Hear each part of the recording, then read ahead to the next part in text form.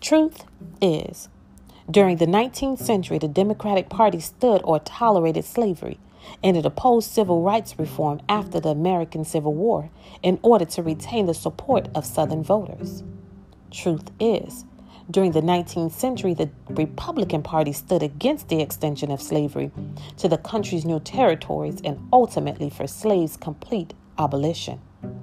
Truth is, by the mid-20th century, the Democratic Party had undergone a dramatic ideological realignment and reinvented itself as a party supporting organized labor, the civil rights of minorities, and progressive reform.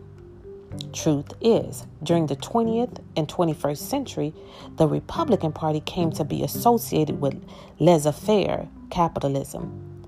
Side note, laissez-faire is a policy or attitude of letting things take their own course without interfering. Low taxes and conservative social politics. Truth is, the first black congressmen were Republicans. Truth is, due to the devastation of the Great Depression combined with the promises of programs of the New Deal, led black voters into the Democratic Party. The vast majority of black voters supported Franklin D. Roosevelt for president in 1936. Truth is, the passage of the Civil Rights Act in 1964 and the voting rights in 1965 led to an even greater shift towards Democrats who sponsored both measures. Truth is, President Nixon started the trend declaring a war on drugs.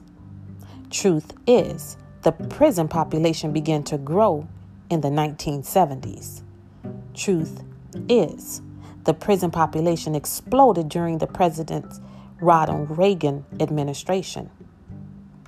Truth is, when President Reagan took office in 1980, the total prison population was 329,000. When he left office 8 years later, the prison population had doubled to 627,000. The colored community had taken its hardest hit. Truth is, President Clinton now admits that he had made a problem or created a problem of incarceration when he followed in the path of the war on drugs. Truth is, the number of African Americans is rising daily that are incarcerated. Truth is, research shows that prosecutors are twice as likely to pursue a mandatory minimum sentence for black people as for white people charged with the same offense. Truth is, among people who received a mandatory minimum sentence in 2011, 38% were Latinos and 31% were black. Truth is, according to a recent report by the U.S. Sentencing Commission, black men got 19.1% longer sentencing for the same federal crimes as white men between fiscal years of 2012 and 2018. Proverbs 1 verse 20 says, wisdom cries out in the street. In the market, she raises her voice. At the head of the noisy streets, she cries out. At the entrance of the city gates, and she speaks. What is wisdom saying to us, black people? What is wisdom crying out and declaring over our children, over our young men, over our young women? Wisdom is crying out. Can we hear her?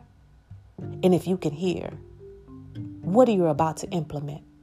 What changes are you about to walk in? What changes are you making in your home? What changes are you creating? As wisdom cried out, wisdom is waiting for those that would hear the voice of correction. Wisdom is waiting for change to begin to happen. Who will rise up as the leaders in our community to speak to our black men, to let them know you're more than a DC number. You're more than a rest in peace picture on the shirt. You're more. You're bigger. You're wiser. You're greater. Who will rise up in our community to speak to our black women? Leaders rise up. Kings rise up. Queens, rise up. It's time for change.